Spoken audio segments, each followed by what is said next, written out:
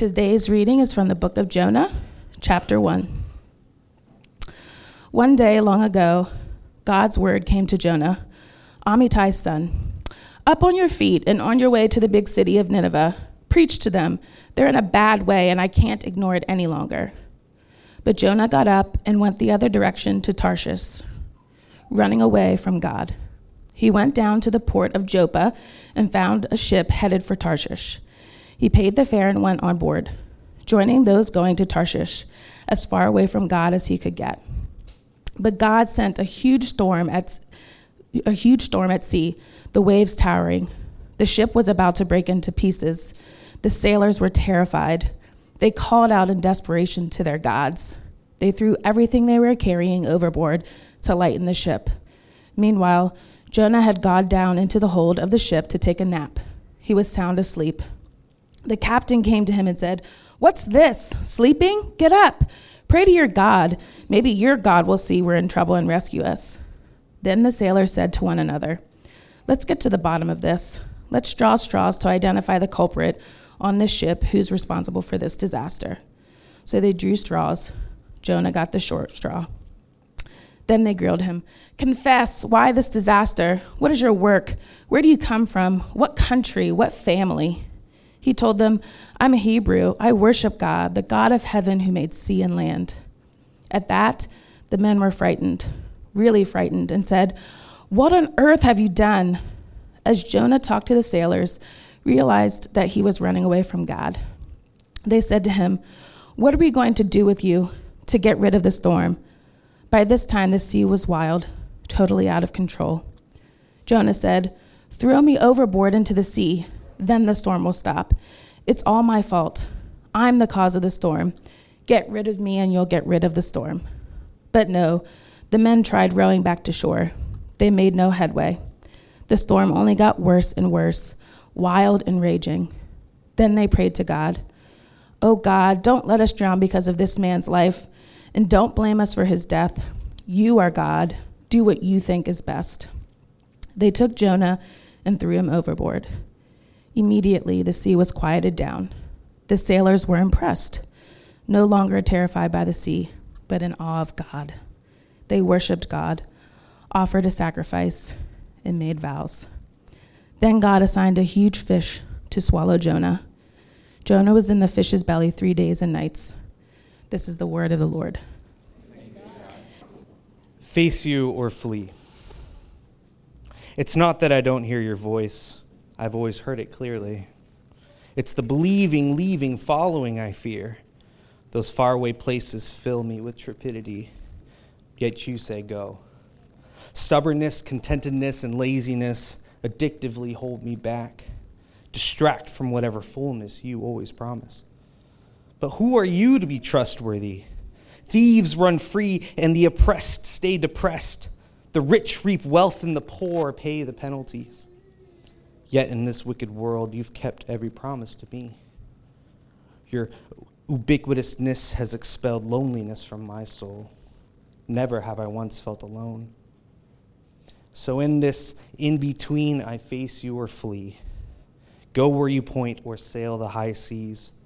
Trust you or not, these and many questions abound.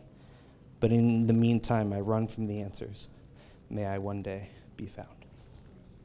Before I talk about Jonah today, I want to talk about something else real quick. I want to talk about 2 shootings in 13 hours, one in El Paso, Texas, and one in Dayton, Ohio, while many of us slept.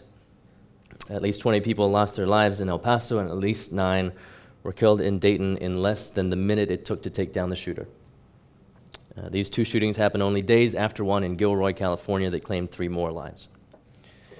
A few weeks ago, I shared some of my story as part of my sermon, and among the things I named that I discovered upon moving to the U.S. 13 years ago was our country's sick addiction to guns. In 23 years of living in Hong Kong and Great Britain, do you know how many mass shootings occurred while I was there? 0. In 23 years. In the first 7 and a bit months of 2019, we've already had at least 10. It doesn't have to be this way. Our nation's gun sickness is not good news to any of the 60-plus families who've lost loved ones and the countless others who've been wounded and traumatized by the experience. And while I wish I didn't have to talk about this every time a shooting happened, I also don't feel like I can proclaim the kingdom of God as a pastor and preacher without also naming the kingdoms and idols that stand against God's kingdom. I also need to mention that it seems that at least one of the shooters had as his stated mission the goal of fighting what he called the Hispanic invasion of Texas, namely by getting rid of immigrants. This racism and xenophobia was cultivated within a culture of white supremacy, fueled by language from the highest office in the land and enabled by many of our lawmakers. I shouldn't have to say this, but sadly I feel I need to. The gospel of Jesus Christ is a gospel of life, a gospel of hope, a gospel of crossing differences in order to unite in love. And as such, the gospel of Jesus and his kingdom condemn racism, xenophobia, and white supremacy as antichrist, and they are to be actively resisted in the name of Jesus and by the power of the Spirit. Will you join me in praying for those who are grieving and for our nation?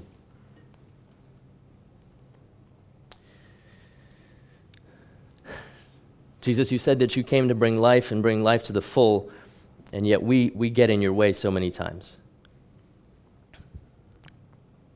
We get in our own way. And God, I know that your heart breaks when image bearers are mown down, when people you died to save take each other's lives. And God, things like this can be overwhelming. They can seem like we have no recourse for action, no way to solve this. There are ways, God, but even in those ways, Lord, we come to you first because you are bigger than all of them. You are greater than any mountain, any obstacle, any sin, any brokenness. You are greater than death.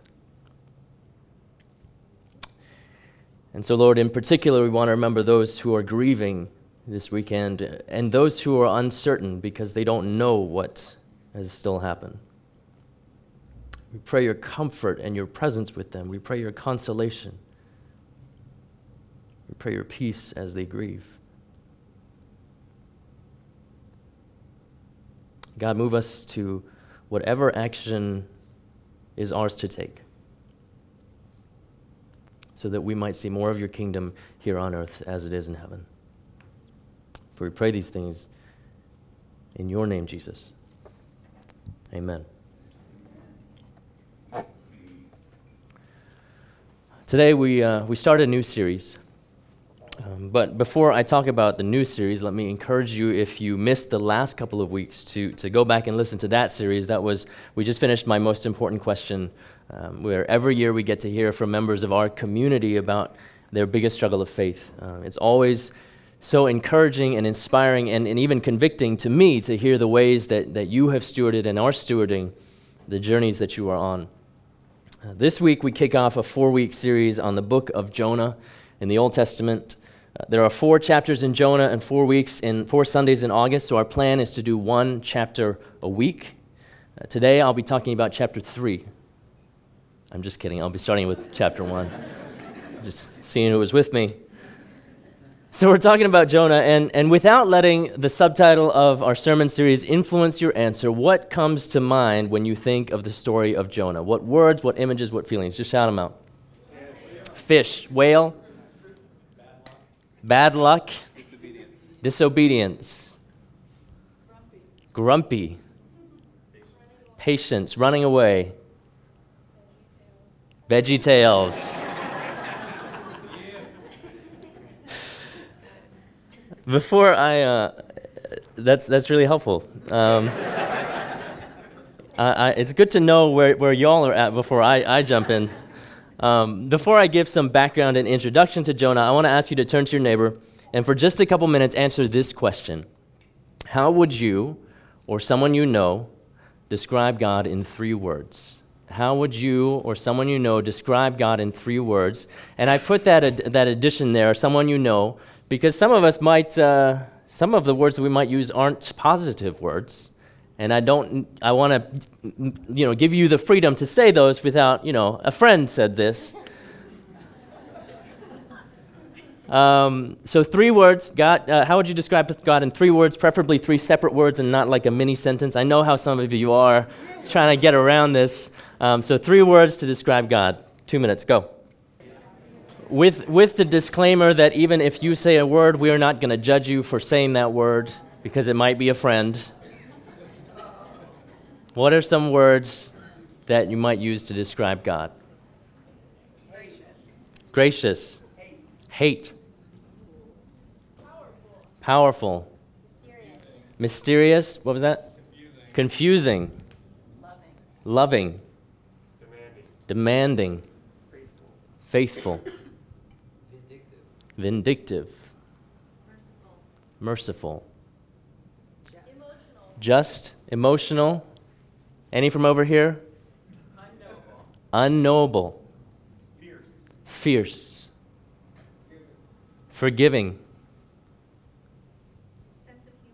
Sense of humor. Oh, there you go, Lori. Mini sentence. The reason I wanted to start with this question, how would you describe God in 3 words, is because I want us to be asking ourselves what kind of God we believe in.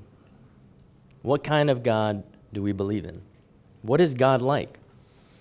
Because our perception of God affects our perception of God's world, what kind of world we live in, and our perception of ourselves as image bearers, as reflections of this God.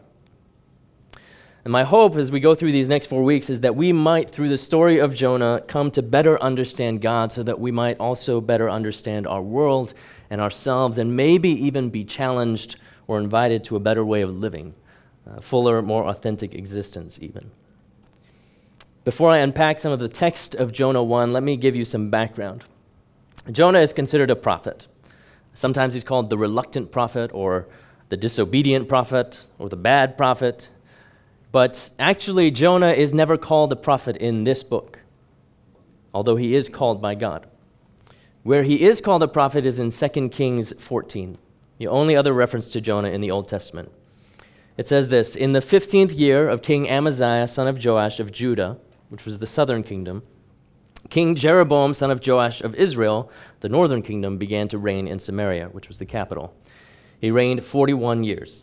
"He did what was evil in the sight of the Lord. He did not depart from all of the sins of Jeroboam, son of Nebat, who was the first king of Israel, which he caused Israel to sin. He restored the border of Israel from Lebo Hamath as far as the Sea of the Arabah, according to the word of the Lord, the God of Israel, which he spoke by his servant Jonah, son of Amittai, the prophet, who was from Gath-hepher." So the prophet Jonah lived during the reign of King Jeroboam II of Israel, the northern kingdom. We have a map of just of the kingdoms of Israel. So Judah was the southern kingdom and Israel was the northern kingdom. It split after the reign of King Solomon. So Jonah lived during the reign of King Jeroboam II of Israel, the northern kingdom, about 700 years before Christ. Now there are a couple of things about Jonah that should give us pause. For one thing, Jeroboam II was not a good king. Right? He did not worship God, and he led the nation to sin, the Bible tells us, for over 40 years. And yet this corrupt ruler also regained territory that had been lost. It says from Lebo Hamath as far as the Sea of the Arabah. And he did so apparently because of what God said through the prophet Jonah. Okay? And yet in the book of Amos, another prophet who also served during the reign of Jeroboam II, God says this, "Indeed, I am raising up against you a nation, O house of Israel, says the Lord, the God of hosts, and they shall oppress you from Lebo Hamath to the Wadi Arabah." It's the same territory that Jeroboam just won back. So you have Amos and Jonah seemingly prophesying opposing fortunes for Israel. It's an interesting point number 1. Interesting point number 2, most prophetic books in the Bible, Jeremiah, Isaiah, Ezekiel, Amos, and so on, record the words of God through the prophet, sometimes to the kingdom of Israel in the north, sometimes to the kingdom of Judah in the south, sometimes to a foreign nation. But the book of Jonah actually focuses more on the person of Jonah. and his response and his character than it does on the words of God. So again, there's something about this that should give us pause. What we're about to experience over these next 4 weeks is not as straightforward as we may think. And in fact, to play my hand right at the beginning, every character in this story does the opposite of what would have been expected by the listeners of the day, to an almost comical extent. And then there's the book itself, which is structured very carefully and intentionally, very, very poetically. There are 4 parts, 4 chapters. Chapters 1 and 3 are primarily Jonah's interactions with others, while chapters 2 and 4 are primarily about Jonah's interactions with God. There's a rhythm there. There's a literary back and forth. And so all of these factors, the structure, the humor, the irony, the literary devices, the exaggerated subverting of expectations, actually lead many theologians to conclude that while the prophet Jonah was a real person, the book of Jonah was more likely to have been satire or parable rather than a historical story. Now, I grew up being taught that everything in the Bible happened, word by literal word. I grew up with the presumption that if I didn't believe that everything in the Bible happened, or that everything in the Bible was historical fact, then maybe I didn't believe that the Bible was the inspired word of God, or that Jesus was real, and down that slippery slope I would go. But when we think about it, a story doesn't have to be historical fact for it to be true, does it? When Jesus told the parable of 2 sons, one who squandered his inheritance and came back in repentance, and the other who stayed but stewed in self-righteousness, was he telling the real-life story of a family he knew? Or was there actually a shepherd who left 99 of his sheep to go look for the one that was lost? Arguing that sort of misses the point, right? Or if we go to Song of Songs, is there really a woman whose eyes are doves? Actual doves. And whose hair is an actual flock of goats? And whose teeth are actual sheep? And I'll stop there before I keep going.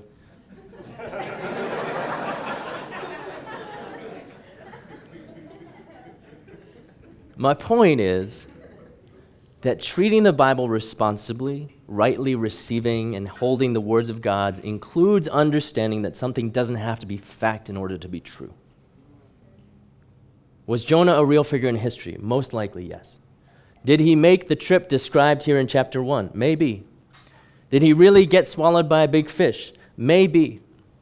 By the way, my brother-in-law, Tim, alerted me to the fact that earlier this year, a diver off the coast of South Africa was briefly caught in the jaws of a whale. Here's his flipper, and here's his backside. It was just for a few seconds, because the whale was, I think, not like a filter feeder, but like a filter feeder, so we couldn't actually, anyway. Like I said, my point is, I think a more responsible handling of Scripture and a more responsible reading of the story, based on the things I mentioned before, is that this is satire or parable rather than historical fact. But what that should do is that should make us even more eager to figure out the point of it. So let's look at the text. We heard it read earlier from the Message, but I'll be unpacking it from the NRSV. Jonah chapter 1, verse 1. Now the word of the Lord came to Jonah, son of Amittai, saying, Go at once to Nineveh, that great city, and cry out against it, for their wickedness has come up before me. But Jonah set out to flee to Tarshish from the presence of the Lord. He went down to Joppa and found a ship going to Tarshish, so he paid his fare and went on board to go with them to Tarshish, away from the presence of the Lord. Instead of going east to Nineveh, Jonah goes west to Joppa so he can go even further west to Tarshish. Now, different theologians and archaeologists have proposed that Tarshish was in Turkey or maybe southern Spain or Tunisia. We have a map of, if it was in southern Spain, it was a decent way away. Others have noted that the name Tarshish actually means open sea. And on these grounds, Rabbi Sheldon Blank offers this interpretation. What is Tarshish? In this story, it is anywhere but the right place. It is the opposite direction, the direction a person takes when he or she turns their back on their destiny. It is the excuse we give, our rationalizations. Nineveh was inland. Tarshish, open sea, was the opposite direction. When we read that Jonah was trying to flee from the presence of the Lord, we know it's figurative, right? We know that God is not limited by time and space. We responded in the confession with the words of Psalm 139. There's nowhere we could go that God would not already be. Where can I go from your spirit? Where can I flee from your presence? If I ascend to heaven, you are there. If I make my bed in Sheol, you are there. If I take the wings of the morning and settle at the farthest limits of the sea, even there your hand shall lead me, and your right hand shall hold me fast. The point is that Jonah was running away from God. Jonah is doing the opposite of what God has asked him to do. God calls him to go east to Nineveh and cry out against it. Jonah doesn't say a word, but he goes west to anywhere but there. Why? Was Jonah just a bad prophet? Should people who've named their kids Jonah be worried that he's actually not someone to emulate? I don't think we have to go that far just yet. Jonah ran not because God gave him something to do. Jonah ran because of what God gave him to do. Go at once to Nineveh, that great city, and by great he means big, not awesome, that great city, and cry out against it, for their wickedness has come up before me. The ruins of Nineveh can be found sitting on one side of the river Tigris, just across from the modern city of Mosul in Iraq. Some of the gates were even restored before ISIL destroyed them in 2016. Nineveh was the capital of the Assyrian Empire, the dominant power of the time. Being the dominant power of the time, I think we have a map of the empire, how far it stretched at the height of its power. Being the dominant power of the time, it meant that you had conquered everyone else. In other words, defeated them with military might, subjugated them, and forced them to submit. 100 years after Jonah, the prophets Zephaniah and Nahum, both speaking after the Assyrian Empire had actually destroyed the northern kingdom of Israel, those prophets proclaimed God's judgment against them. This is what they said, Zephaniah, "And he, God, will stretch out his hand against the north and destroy Assyria, and he will make Nineveh a desolation, a dry waste like the desert. Is this the exultant city that lived secure, that said to itself, I am, and there is no one else?" And Nahum, because of the countless debaucheries of the prostitute, gracefully alluring mistress of sorcery, who enslaves nations through her debaucheries and peoples through her sorcery, I am against you, says the Lord of hosts. There is no assuaging your hurt. Your wound is mortal. All who hear the news about you clap their hands over you, for who has ever escaped your endless cruelty? Now, if we hear that and we think that God might be being a bit harsh, we may not get how bad the Assyrians were.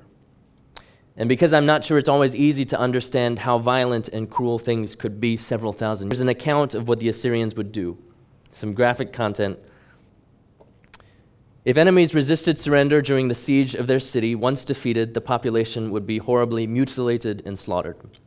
Their houses and towns would be torn down and burned, and the flayed skins of their corpses prominently displayed on stakes, a strong warning to others who might think of resisting.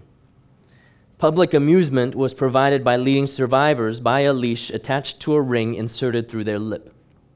Vanquished nobles were paraded through the city of Nineveh with the decapitated heads of their princes hanging around their necks, while merry tunes were played to entertain the public.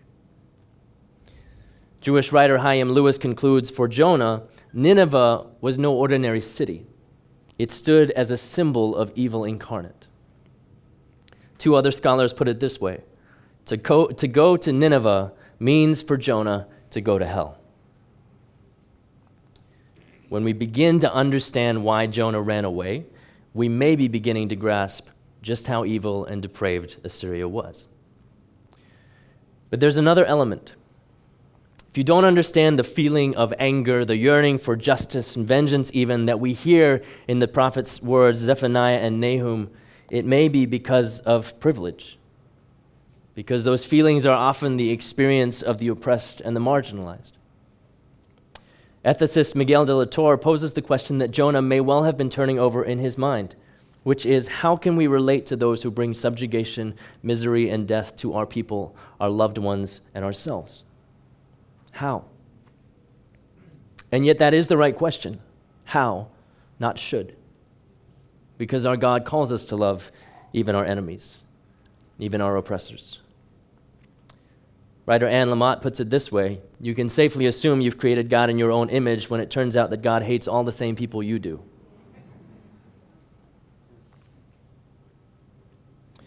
But if we're being honest, loving those it's hard to love is, well, hard. And in that light, Jonah runs in the way that we all run from doing the right thing when doing the right thing is really, really hard. What for you is the right thing to do that seems at the same time the hardest thing? What for you is the right thing to do that seems at the same time the hardest thing? What is God asking of you that you're running from? Going west instead of east, heading to the open sea instead of inland, Tarshish instead of Nineveh. Maybe it is some evil that God is asking us to confront, some power that God is asking us to stand up to. Maybe it is an injustice that must be cried out against. Reading the news this weekend has offered plenty of examples. White supremacy and racism, gun violence, xenophobia, family separations, authoritarianism. But maybe it's not on a grand geopolitical level. Maybe it's on a personal one. Maybe, like Jonah, God is asking you to go somewhere. Or maybe what God is asking you is actually to stay someplace. May well be all of the above. To do the right thing in every area of our lives. Maybe that's another way of thinking about God's kingdom coming in every life and every sphere of life. And then to rephrase the question I posed at the beginning, what kind of God would ask you to do the right but difficult thing? What kind of God? Let's continue with the story. Verse 4. The Lord hurled a great wind upon the sea, and such a mighty storm came upon the sea that the ship threatened to break up. Then the mariners were afraid, and each cried to his God. They threw the cargo that was in the ship into the sea to lighten it for them. Jonah, meanwhile, had gone down into the hold of the ship and had lain down and was fast asleep. The captain came and said to him, "What are you doing sound asleep? Get up, call on your God. Perhaps the God will spare us a thought so that we do not perish." The sailors said to one another, "Come, let us cast lots so that we may know on whose account this calamity has come upon us." So they cast lots, and the lot fell on Jonah. And then they said to him, "Tell us why this calamity has come upon us. What is your occupation? Where do you come from? What is your country? And of what people are you?" This wouldn't have been a large boat, probably no more than a dozen crew members. And in the Mediterranean region, they would have had cargo of grain, olive oil, and wine. The storm hits, and the boat is tossed about, and the pagan sailors do everything they can think of. You just imagine the scene. Surely one of our gods can help us out. Everyone pray. Nope. Toss the cargo. That's practical. Maybe that'll help us out. Nothing's happening. Is everyone praying?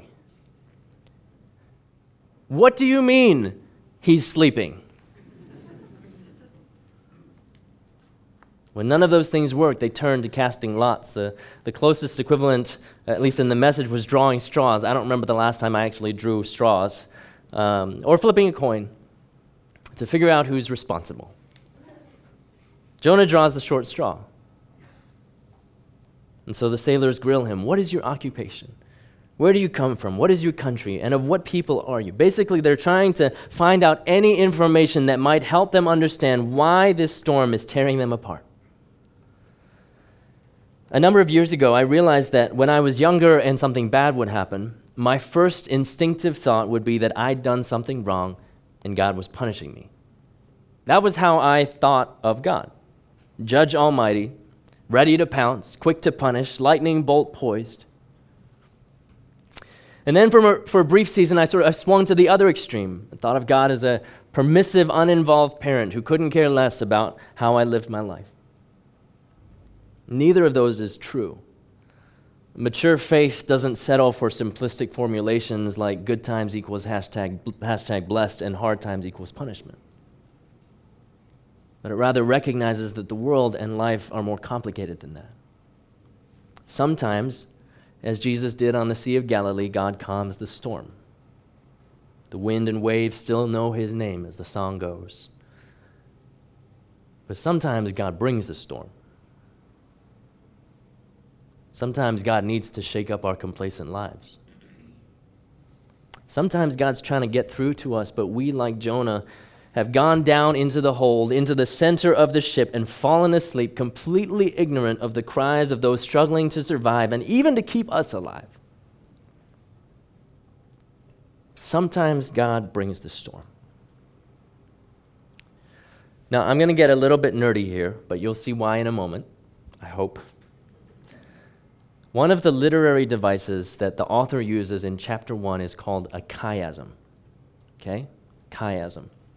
Which is where ideas are mirrored in the text. A simple form of this is the sentence, the saying, when the going gets tough, the tough get going. Okay? So it's got an A, B, B, A structure. Does that make sense? So A is going, B is tough. A, B, B, A. Or Jesus' words, the Sabbath was made for humankind, not humankind for the Sabbath. The chiasm here is more complex. It spans the whole chapter, all of Jonah 1. And it looks like this. A is sort of the setting up and the closing off of the story, the intro and the conclusion. B is about the storm building and then the storm stilling. Sometimes in literature, the chiasm points to a climax. That's the filling at the center of the sandwich. This is one way that authors highlight the most important part of the story. Can anyone see what verse is missing? Verse 9. What's the climax of the story? Jonah replied, I am a Hebrew. I worship the Lord, the God of heaven, who made the sea and the dry land. Jonah only answers the last question the sailors ask of what people are you, because the underlying question beneath that question is, who is your God? Who is your God? And to the pagan sailors who worshipped local tribal deities and gods of one element of the world, sun, moon, earth, Jonah replies, I worship the Lord, the God of heaven, who made the sea and dry land. In Hebrew, the words are transliterated as Yahweh. The name so holy that most Jews won't even say it, but instead they'll say Adonai. It means the Lord. And Elohim, meaning God of gods, the God of heaven, the one true God, the God of Israel and the God of gods. That's what Jonah says. I worship the God of Israel and the God over all gods, the one who made the sea and the dry land. That's who Jonah worships, apparently, because he doesn't seem to be doing that right then. Note that there's still no mention of Jonah praying to his God. But this God is at the center of this story. This God is at the center of every story, whether we are aware of it or not. Verse 10, then the men were even more afraid. And they said to him, what is this you have done? For the men knew that he was fleeing from the presence of the Lord because he had told them so. And then the pagan non-believers asked him what they should do, and he said to them, pick me up, throw me into the sea, and then the sea will quiet down for you, for I know it is because of me that this great storm has come upon you. Here's the thing. We know what happens next because we've heard this story before. But while Jonah knows that he is the reason for the storm, he doesn't know that God's got a fish taxi waiting to pick him up. As far as he knows, throwing him into the sea means death, which is to say he would rather die than do the hard thing. This is the opposite of what a prophet should do, isn't it?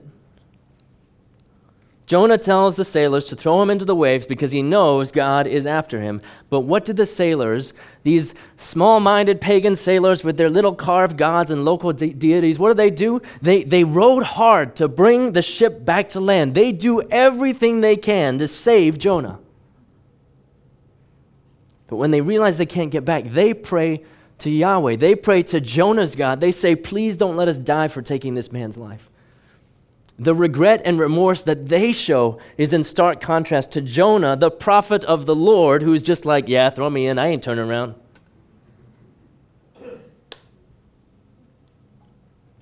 So they picked Jonah up and threw him into the sea, and the sea ceased from its raging.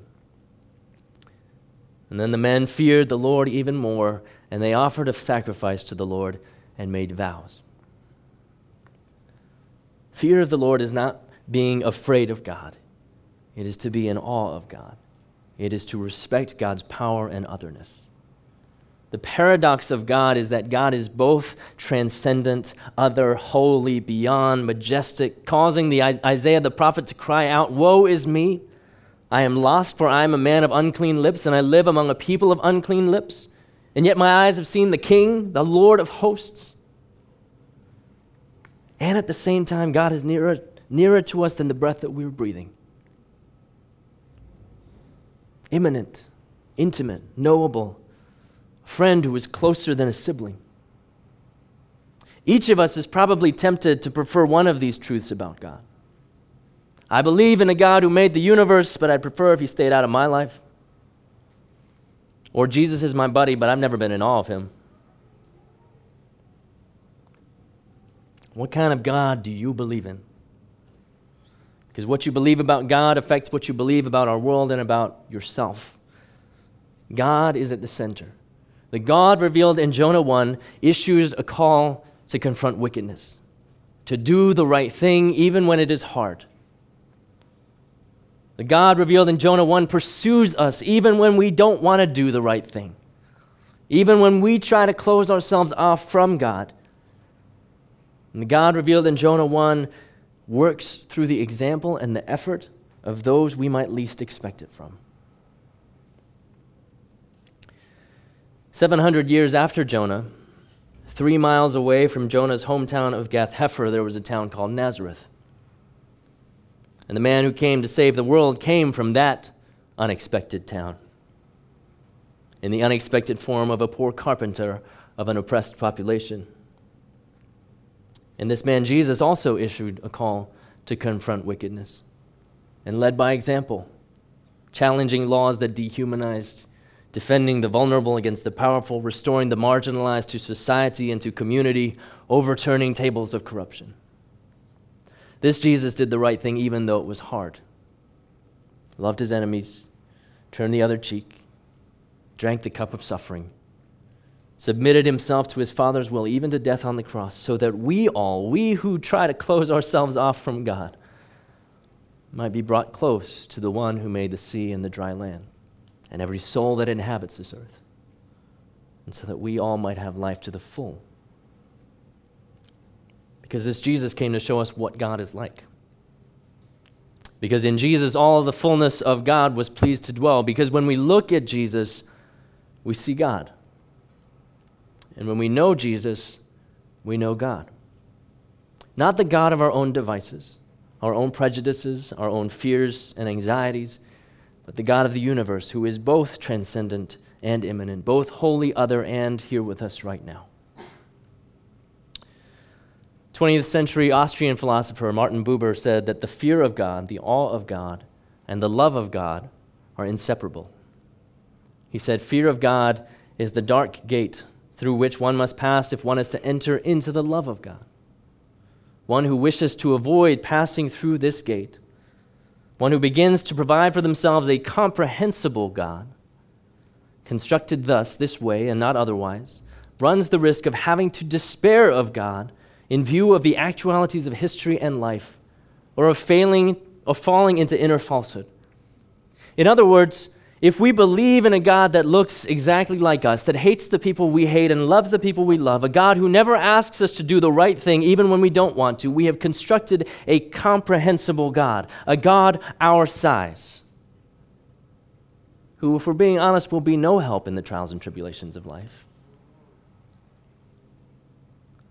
But the alternative, that is to let God be God, so vast and holy and incomprehensible and indescribable that we might not even have the words to express the feelings that we have, but we might only be able to fall on our faces in awe and wonder. And with this God, we will no longer be in control. Jonah wanted to maintain control. He chose to go another direction. He chose to pay for a ship going to the open sea. He chose to sleep through the storm. He chose to kill himself rather than obey God and do the right thing. He wanted to maintain control, which we all do. But that's a losing battle even if you don't believe in God. Martin Buber closes that quotation with this line. He says, "Only through the fear of God, or the awe of God, does a person enter so deep into the love of God that they cannot again be cast out of it."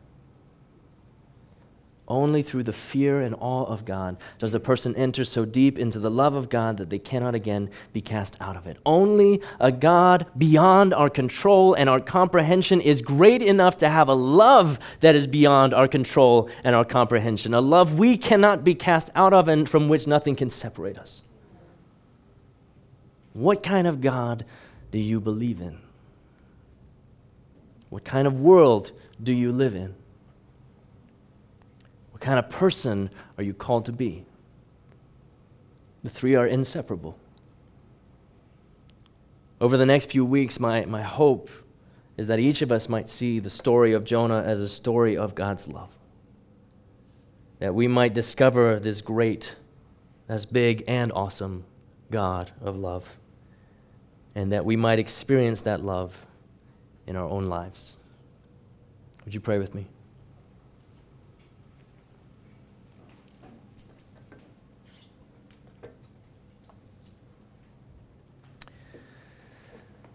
God, it's easy for us to point at somebody else and what they did or didn't do and assume that we do it better.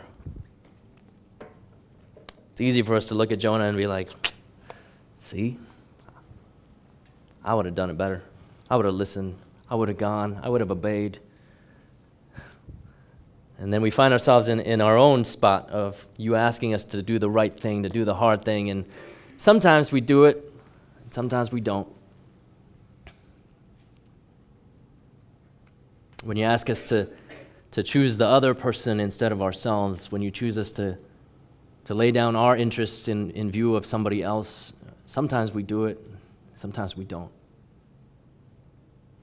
When you ask us to speak out against injustice and evil, sometimes we do it and sometimes we don't. When you ask us to be like you in your love and your grace, sometimes we do it, sometimes we don't. And God, so we ask you by your Spirit to not just make up the difference between what we can do and what we can't do, but really just surround us with your presence so that our every breath, our every action, our every word, our every thought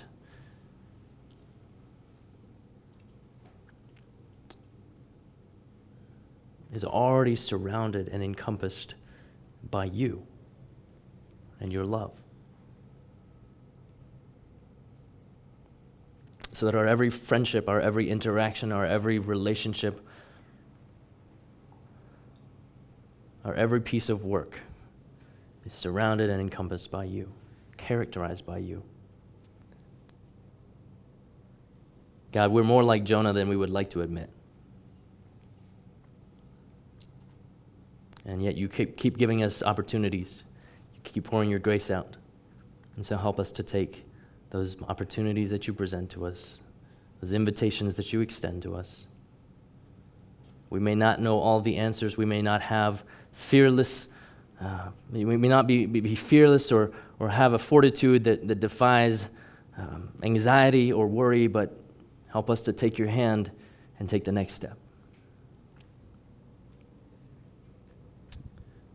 We pray these things in Jesus' name. Amen.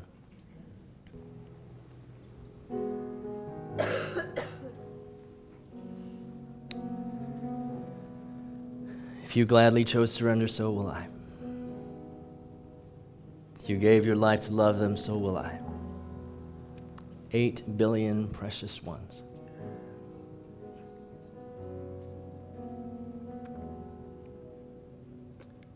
God, help us to follow you, to be like you, to represent you, everywhere we go, every word we say, every thought we think, every action we take.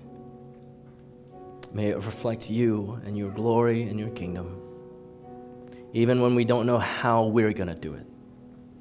Even when we don't feel like we can. Even when we don't feel like we have the strength or the courage or the wherewithal. You've got us. A God that is incomprehensible is also the God whose love is incomprehensible. And so let us rest in that this week. We pray these things in the name of the Father and the Son and the Holy Spirit who surround us. Amen. Some of you may have noticed that I didn't talk about the fish. That was verse 17.